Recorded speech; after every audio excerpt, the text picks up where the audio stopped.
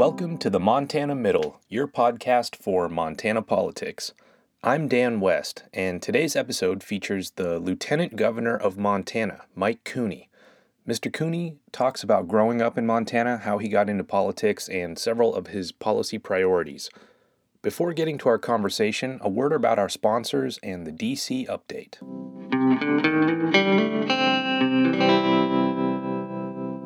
In its quest to bring the best of Montana to the internet, the Montana Mint supports this podcast. Together, we are striving to make Montana politics more accessible for all Montanans. To keep up with interesting Montana news, check out the Montana Mint at www.montana-mint.com and subscribe to their newsletters about Montana sports and politics. And check out their Montana sports podcast called Montana Mint Sports. The Montana Middle is proud to announce a new sponsor. This episode is brought to you by the Hotel Finland in the great city of Butte, Montana. Following in the model of the Murray Hotel in Livingston, Hotel Finland's new owners are revitalizing the historic hotel located right in the heart of the city.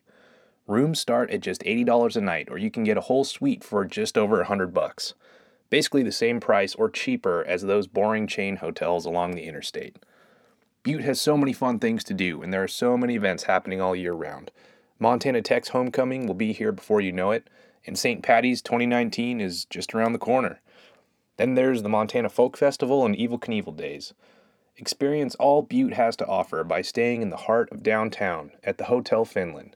Get your room today at finland.com, Finlen.com. Also check out the Cavalier Lounge Bar located in the Finland. Listen to live music and enjoy some of the great Montana beers the Cavalier has on tap. The Cavalier Lounge recently installed the Smooth Hopperator, a contraption that infuses your beer with fresh fruit and ingredients and chills it to the perfect temperature. Most bars have good beer, but the Cavalier Lounge is the only bar in the country that has the Smooth Hopperator. The Montana Mint and the Montana Middle are proud to partner with businesses like the Hotel Finland, which keep our state great and keep our history and heritage alive. We all love Montana, so let's support our local Montana brands and businesses. Next time you're in Butte, book your room at the Hotel Finland, Finlen.com.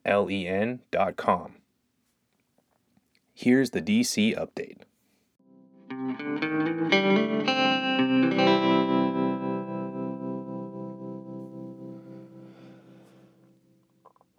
On August 2nd, President Trump signed into law the East Rosebud Wild and Scenic River Act.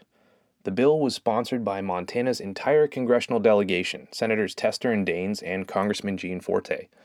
East Rosebud Creek flows out of the Beartooth Mountains near Billings, and now 20 miles of it has a wild and scenic designation thanks to the support of Montana's members of Congress, but especially to the passionate organizers on the ground who advocated for this bill for years.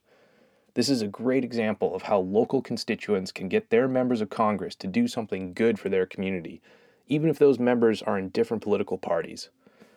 It's especially satisfying to see this bill pass this year because 2018 marks the 50th anniversary of the Wild and Scenic Rivers Act, which was signed by President Lyndon Johnson on October 2nd, 1968. Congress also passed the National Defense Authorization Act, or NDAA, which President Trump signed on August 13th. It authorizes $717 billion in funding for the Defense Department. Here's Senator Daines' statement on it. Well, I'm here in Fairfield, Montana today. Just came up from Great Falls. We got good news today. President Trump just signed the National Defense Authorization Act. That authorizes spending for our U.S. military. It also is very important for Montana and our nuclear mission and what the men and women who serve at Malmstrom Air Force Base do for our nation and for our state. It's a big win for Montana. It's a big win for our nation. In a Senate Commerce Committee hearing, Senator Tester grilled FCC Chairman Ajit Pai on the lack of broadband access in rural Montana and on robocalls. Here he is. Thank you, Mr. Chairman. I want to thank you all for being here today. And Chairman Pai, in regards to consultation with Indian tribes, I commend those activities, and I hope you continue to do them. I think there are a lot of agencies within government that don't understand consultation. I think it's really important, so I appreciate you doing that. Being down the line and asking questions, I got to hear a lot of conversation about the maps the maps stink, basically. And I don't know that the process that you've got to take care of the maps is going to work. In other words, I'm sitting here thinking, if I get a text to go out, does that mean I have coverage? And if I get a text to go out on one side of my house but not on the other side of my house, does that constitute coverage? If it's a voice call and the same thing, does that constitute coverage? Because quite frankly, that's exactly my world. I can send texts depending on where the sun is in the sky, basically. And I can get voice calls sometimes depending on which direction I'm driving the tractor, okay? So in rural America, whether you're talking about Montana or South Dakota or anywhere else, that's where it's at, and we've got to get those maps very quickly. I agree with Jessica. It will result in a big spending of a lot of money that will be unnecessarily spent. The other thing I would say in regards to the robocalls, you had said that you've been very aggressive on this issue. I can tell you personally, and my constituents have seen an incredible increase of robocalls over the last couple of years. I don't know if that's because of the D.C. Circuit Court decision or some other reason, but we got to shut them down. They are an incredible nuisance, and whatever you can do, and if you need more jurisdiction from us, please let us know, because I don't think anybody around this circle in a bipartisan way would not give you the power you need to shut this stuff down, because it is incredibly a big nuisance. The other thing I would just say, and this is a question, it deals with 5G. I am happy that 5G, that Verizon's going into Indianapolis. I am very concerned that it'll never come to Montana. We have advocated to put 5G into our biggest town, Billings, yet we have gotten no response whatsoever. So here's my question. As we work to get 5G, and I think all of us want to have 5G throughout the country, what happens to the places who have no G? That's it for the DC update. Now to my conversation with Lieutenant Governor Mike Cooney.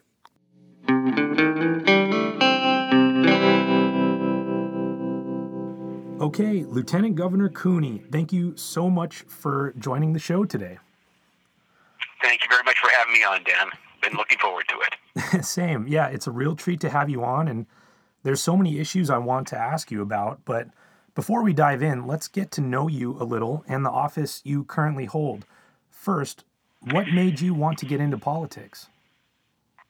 You know, I grew up in Butte, and I grew up in a family that was, involved in politics locally. We talked politics around the kitchen table.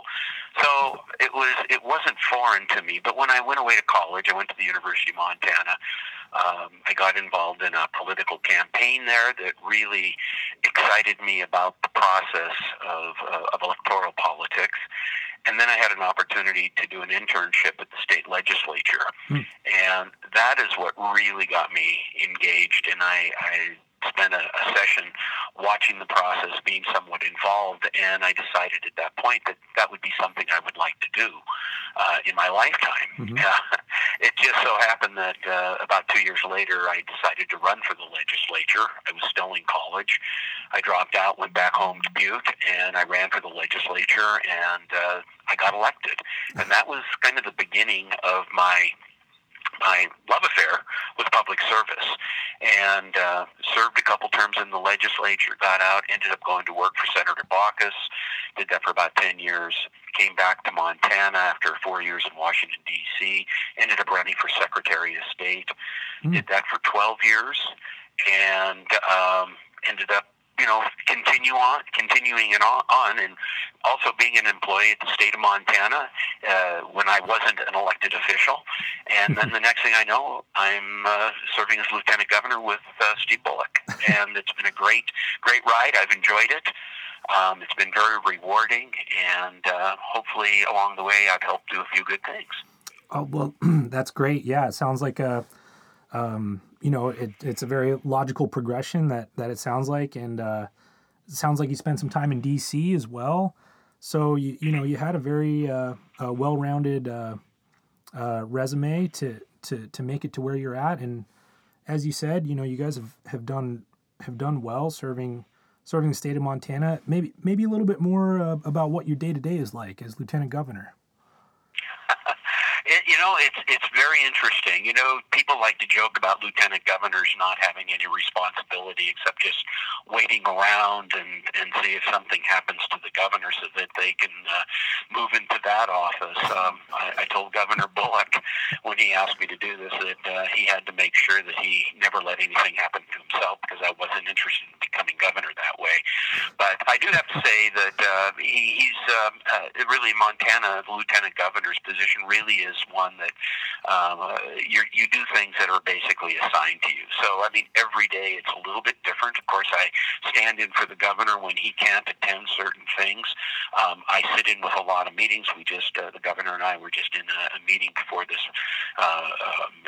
podcast that we're doing today, and it's a great thing.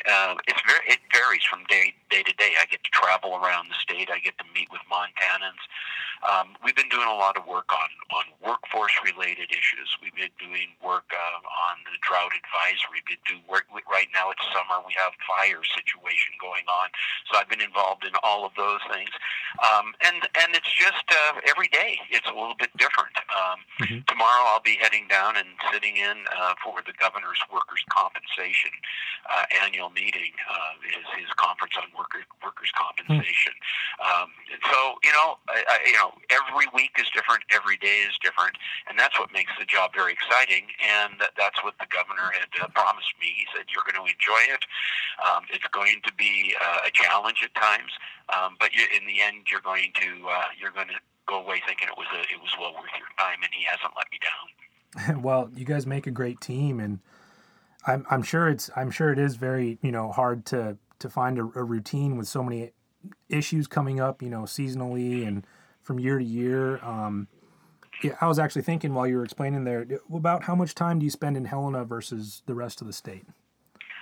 Boy, that's a tough question because both the governor and I travel an awful lot. Montana's a big state, sure. And the one thing I've learned, Montanans, we're lucky. We're small. We're a small state, and we haven't gotten to the point where people feel that they don't have contact with us. People feel very confident in walking into the office and asking if we're here and asking us if, is the governor here or is the lieutenant governor?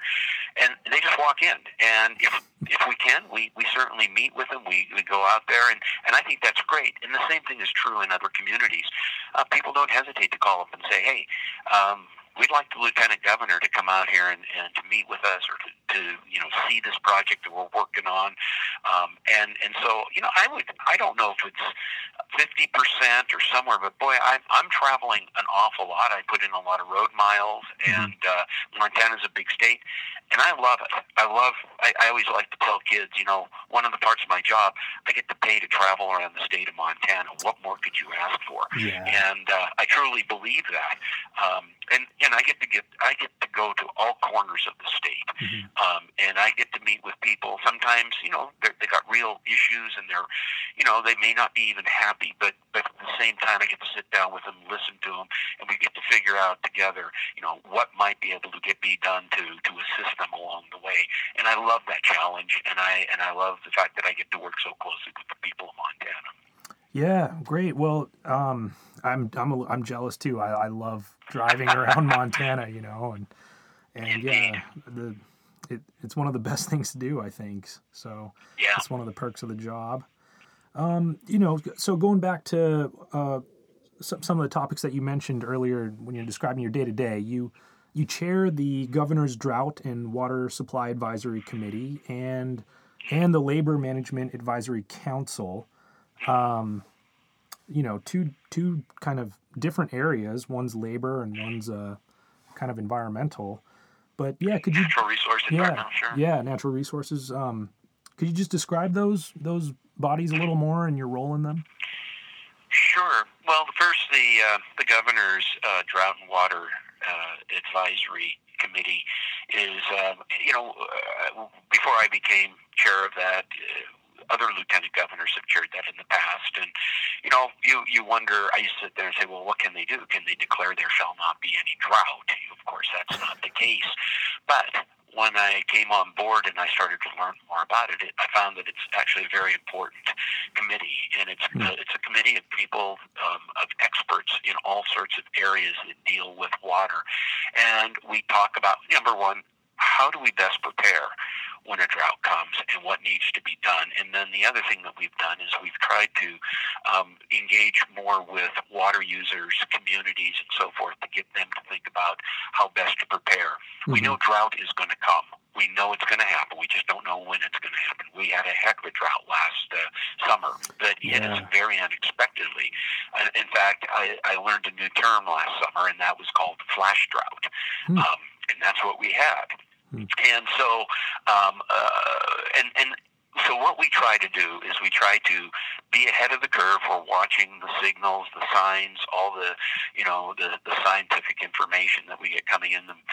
We're working with meteorologists, and then we end up having to make sure that we're, keeping our eye on the ball. And when it's really, we try to be better coordinated.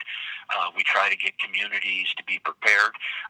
If I can, I'd love to just give a quick shout out to the city of Bozeman. Bozeman has taken made a real effort to work with the water users, agriculture, the community, the fisheries, and so forth, to say, okay, we know we only have a certain amount of water, and as our population grows, we're going to probably reach a point where we may not even have enough water, and we can't produce more water.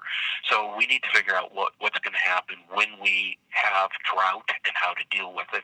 And they have a plan in place saying, if we reach a certain level here, we're likely, we will start cutting back, and we'll cut back in these areas, and but we'll continue to make sure that the fisheries get this much water, agriculture in the community gets this much water, and then if it gets worse, then we continue to have and they've developed a plan to really address this. We need more communities to do that, and we're working with communities to encourage, to provide them some resources to get in to work in that area.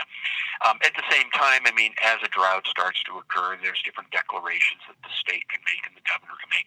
The Drought Advisory Committee works with the governor in order to make sure that those things are done appropriately and correctly, so that we can get what resources out there to communities and to users as it's necessary. So it's a very important group. This year, of course, we're continue to, even on the drought committee, we continue to even talk about wildfires. We even talked about flooding earlier in the year, because it all plays a role in who we are as Montanans and how we live in this territory that we call the state of Montana.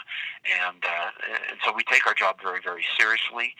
We meet about once a month, especially during the summer season. I think we meet most of the year, but we focus mostly on the summer seasons, and we have public meetings, and it's amazing how many members of the public join in those meetings to hear what we're doing, and we get really good feedback. We try to engage people across the state, and that's the other thing we do, to just make sure that we're monitoring all the situations that other people on the ground are looking at. So in a nutshell, that's kind of what it is that we do, and I tell you, I've gained a lot of respect for the work that committee does, and I think it's important for the state. Yeah, definitely. It's one of those quiet, those quiet things that maybe a lot of people in the cities don't realize, but certainly our neighbors in the rural areas are paying attention to constantly. Well, thanks for explaining that. The other body was the Labor Management Advisory Council. Could you speak on that a little bit? You bet. That one is a little bit more straightforward. We really take a look at how do we keep the workers' compensation rates low. And in Montana, our overall rates have been pretty bad. They've been high, and so we're always looking at ways to help drive those rates down. And the biggest issue is just safety in the workplace. And so we focus a lot on education, training, and so what we have, the Labor Management Committee is made up half members of labor, half members of management. So we have two teams of people basically on this committee. Oftentimes people would think they don't speak to each other, but they do speak to each other. And we reach common ground in our discussions. One side can't foist their opinion or their thoughts on the other. It has to be done pretty much by consensus. And we've been able to tackle a number of problems. But one of the big things that we're focusing right now is safety.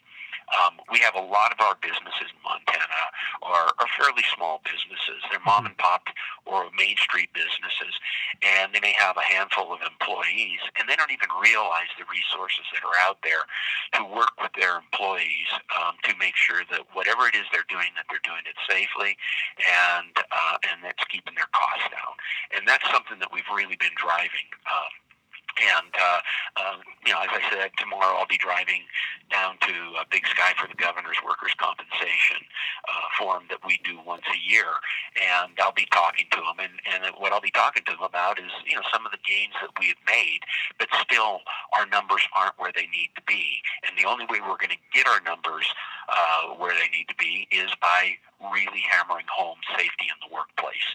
And we have programs through the state to help train people. We have a Safety Fest program that we put on several times throughout the state during the year. It's totally free. Anybody can come, and we teach, best practices. And I just think, I know a lot of times people just get so busy running their businesses, making the payroll, taking care of the things around the house that they don't think about these things until something bad happens. And we need to reach out to those people and say, please reach out to us. Let us know what we can do to help. And we're not we're not mean. We're not out there trying to catch people. We just want to work with people so that we can prevent them from facing a bad situation that's going to possibly even drive them out of business. And we find that happening off and on. And we don't like that. We want to see people prosper and do well. So that's really the main focus of what we call LMAC, or the Labor Management Committee that we have. Okay. Do you have any numbers, or you mentioned small businesses, but is there a particular sector in Montana that tends to be the most dangerous for workers? It's interesting. I mean,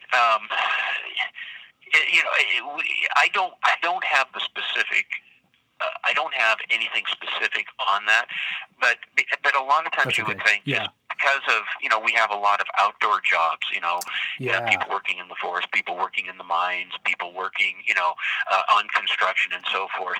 And we have issues there, but again, a lot of injuries can happen just like on in a small business, on a family farm, or whatever, that are very, very serious.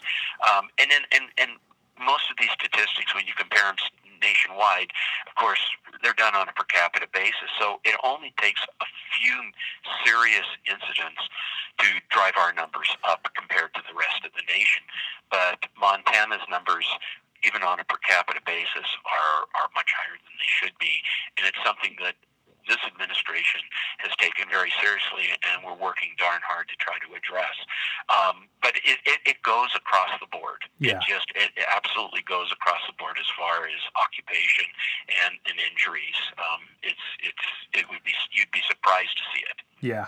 Well, it kind of leads into my next question, which is about wildfires, and you mentioned it earlier, but I have to bring it up again just because they're flaring up again this year, though. Yeah. Not as bad as they were last year, fortunately. But obviously a very hazardous workplace environment for our firefighters out there. But, how does the governor's office deal with wildfires each year? Yeah, our administration really is in charge of dealing with fires on state lands. We keep a close contact through briefings. Right now we're doing at least weekly briefings, and I know that we're getting usually an additional briefing in the middle of the week. During when we had all the fires really erupting last summer, the governor and I were both being briefed on a daily basis throughout that. So, I mean, that's very important. And we work closely with the Department of Natural Resources and Conservation, as well as the Montana National Guard. We also have a very, very close working relationship with the federal government entities such as the Forest Service and BLM. Yeah. Fires, they just really impact all of us. And the more we're prepared and coordinated that we can be, the better off we're going to be. So, when and if that time comes, our office is charged with, declaring state emergencies and disasters in order to deploy the National Guard and other resources and funding resources as was needed during last summer's fire season. Mm-hmm. There's also, we also can request what is called Fire Management Assistance Grants, or in government we love acronyms. It's called FMAG grants, and that's through FEMA to help with the fire costs on certain fires. And so last year we were able, through the governor's declarations and so forth, to be able to secure 9 of those grants. What's crazy about this year, you've mentioned it. I mean, the experts that we've talked to early on said that this fire season was probably going to come later than what we saw last summer, but they expect it to go longer, probably in October. I'm hoping that they're not correct, but that's what they suspect. So even though we're getting a little moisture, I'm looking out my window right now, and it's kind of wet out there. It's been kind of raining here in Helena all day long. That's great to see, but there's parts of the state where we have some major fires where they're not getting this moisture, and we anticipate that with these storms comes lightning, and the lightning efficiency is, we've seen, when we talk about lightning efficiency, that's how much when lightning strikes, how many fires it starts, and we're finding that the efficiency is very, very high, and it's kind of that way in this region of the country this year. So even with these storms, when we get lightning, it's still dry out there, and it's causing us concern, and we're going to be very busy between now and the time we finally say the fire season's over with. So we got to keep our fingers crossed, but we're going to continue to remind Montanans to do what they're supposed to be doing, to play their part and take precautions and prevent unwanted human-caused fires, because we have Mother Nature to deal with. We don't need to be dealing with that. So, well, thank you for all you're doing, and the PSA is definitely appropriate, even though we're past 4th of July. I think it doesn't hurt to remind people that a lot of fires are started by us. So. We love to get out in Montana. That's why we choose to live here. And, it doesn't take much. I mean, even it's so dry in some areas of the state, driving across a field and having your catalytic converter, touch some of this dry, tinder grass can just start a fire right away. So just be aware, and don't do things that could possibly start a fire. Mm-hmm. Well, thank you. Let's move on to another topic. It's related to an earlier topic. We talked about the Labor Management Advisory Council. You also serve on the Future Ready Montana Cabinet, which focuses on unifying the administration's education and workforce development initiatives. Could you just go into that a little bit more? Sure. Yeah, I mean, it's really I think a really good effort. It's to really bring people involved. It brings people from K-12. It brings people from higher ed. It brings people from our workforce initiative, and others involved to sit down at the table and really talk about workforce and what we need to be doing. One of the things that I have found, and I know the governor has found, is when you talk to anybody on Main Street, Montana, they're going to say one of the greatest challenges they have right now is finding the trained and skilled workforce that they need in order to do the jobs that they're looking for, and that they need to have done. So that is the big challenge. And so what we've done with this cabinet is, I think it's an incredible opportunity to unite our talent pipeline efforts and to ensure that we have a talented and trained workforce for today and tomorrow. And Governor Bullock in his first State of the State address,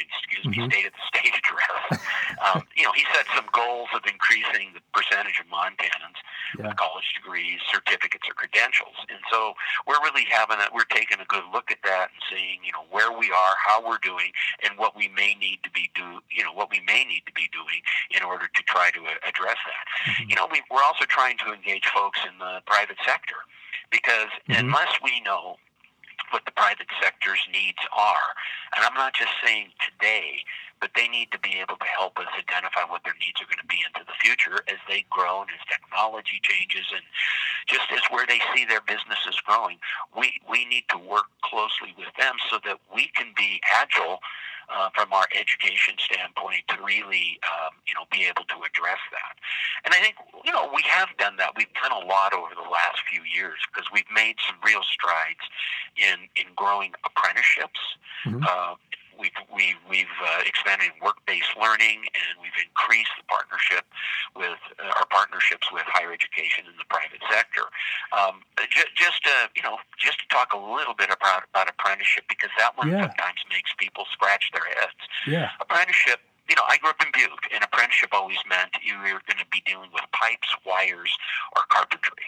I mean, that was what you'd go into an apprenticeship and learn those trades. But there are probably over 1,000 apprenticeable occupations in our country where apprenticeship could be possibly used. And they go into fields such as healthcare, IT, and kind of unusual occupations that you wouldn't really think of. And we need to start thinking and working with employers to say, okay, are you willing to make an investment in developing the workforce you need? And we're finding many of them are saying, we're willing to do that. We have at the state the resources to help them get going and get set up and to be certified, so that when an apprenticeship is completed, they're given a certificate that they can take with them for the rest of their lives. And sometimes, if they're working through a 2-year college, they can even work toward an even further degree if they decide that that's something that they would want to do. So there's a lot of really exciting things happening. And what the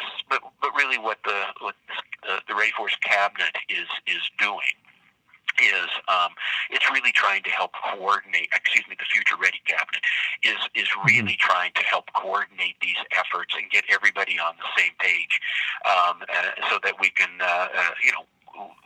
that we're not out there individually doing these things, and then we find that we've got a conflict. So we have people at the table where we can have these discussions, we can work together, and we can be much better prepared when opportunities arise. Yeah, well, that's really exciting, and thank you for taking that on as a major initiative. As a product of the Montana public school system myself, I'm grateful for all of it and wouldn't trade it for anything. But I do remember when I was getting into high school and thinking about college, and it's tough. It's a big classroom learning can only take you so far, and then you kind of just have to go out and get your own professional experience. But as a 17-year-old. That's so true, and I look back at my college experience, and one of the things that I did, and I did it because I enjoyed doing it, I interned. When I first went to college, I was kind of interested in journalism, and I did an internship at a television station one summer. That was fabulous, but it made me decide at that point that maybe that wasn't what I wanted to do for a lifetime occupation.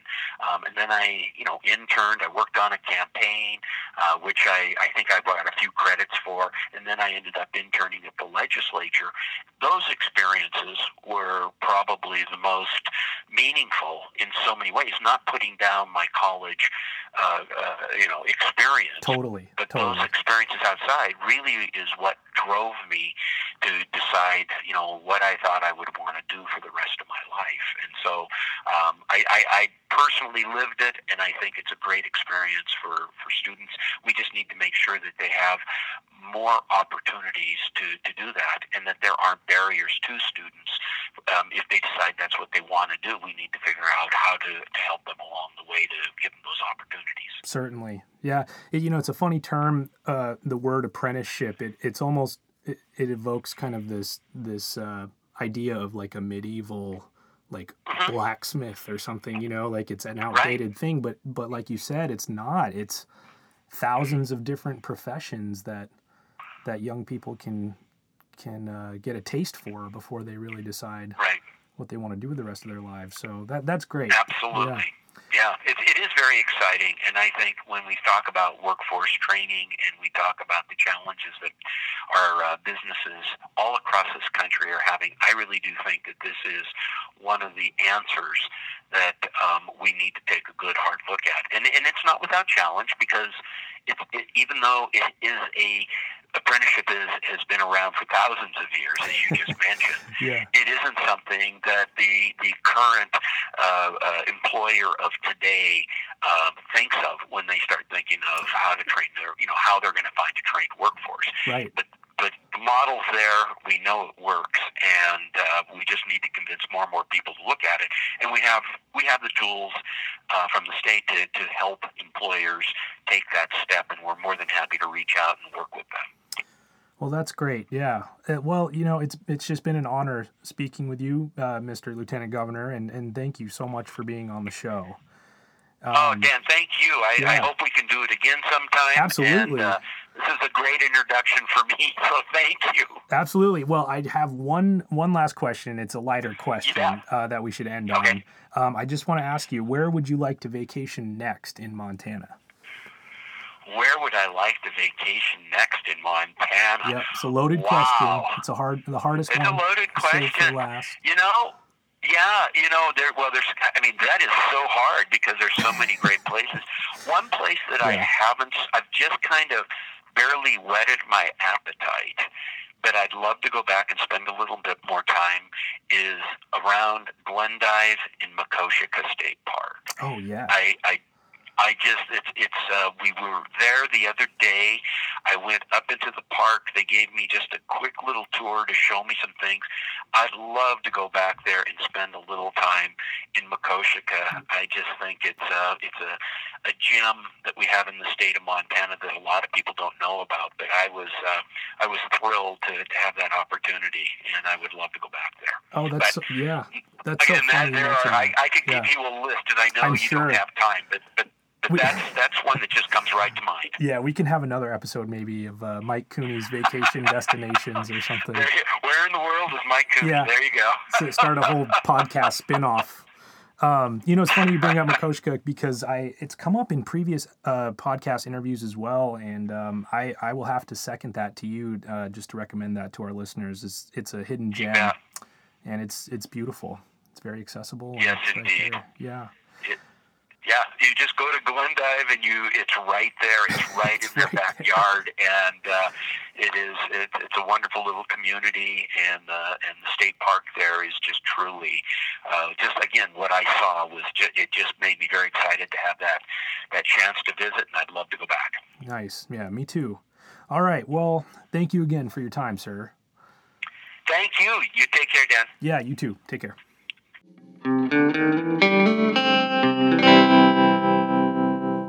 Today's Last Word segment features Montana Governor Steve Bullock, who spoke at the Des Moines Register soapbox at the Iowa State Fair on August 15th.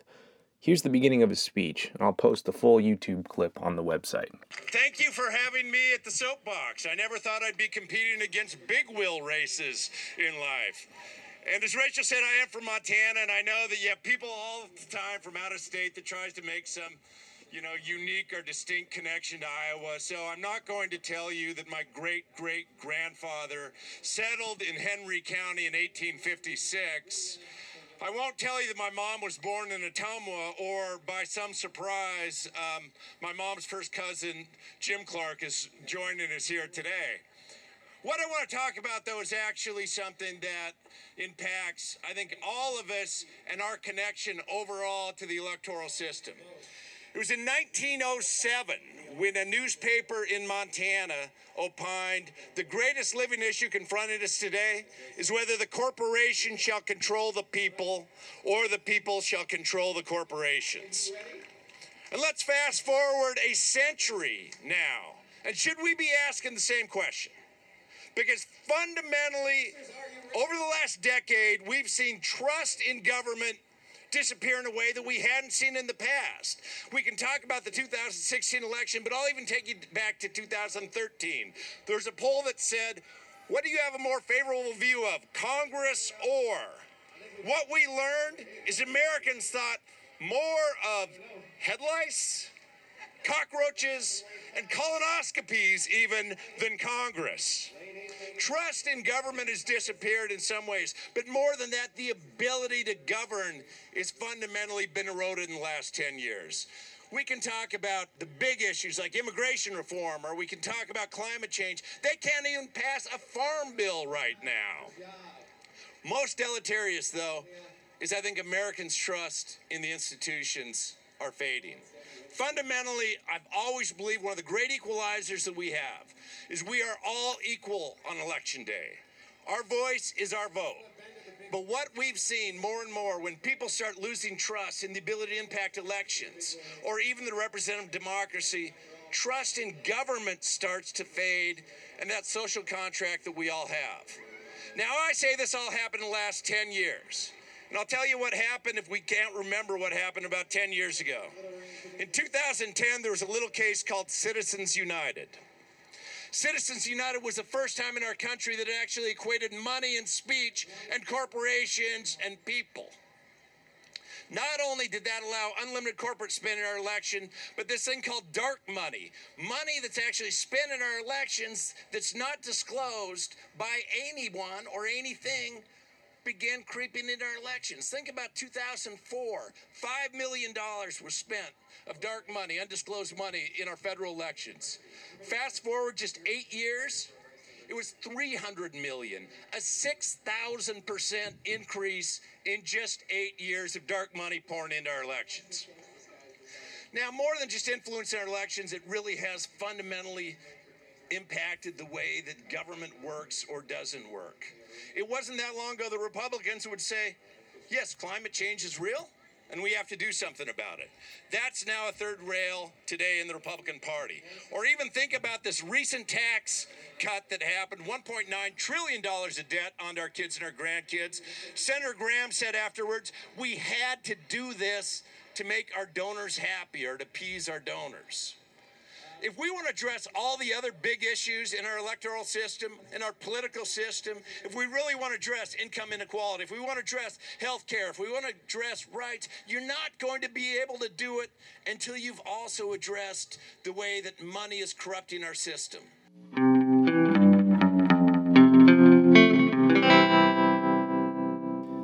That's it for this episode of The Montana Middle. Thanks for listening. Outro music for this episode is provided by the boy and sister Alma from Helena, Montana. Here is their song, Brightly.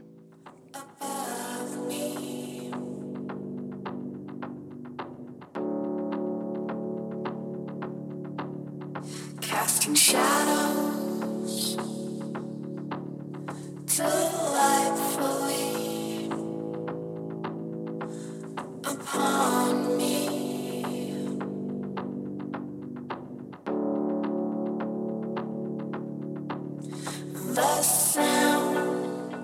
Remember, you can find the podcast at www.themontanamiddle.com on Facebook, Apple Podcasts, Google Play, and Stitcher.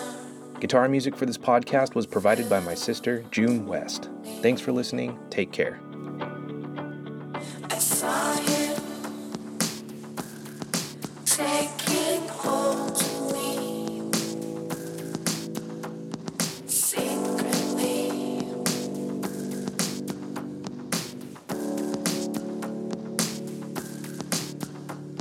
And still I drowned in vanity,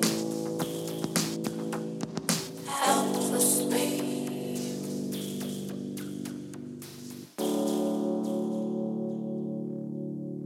The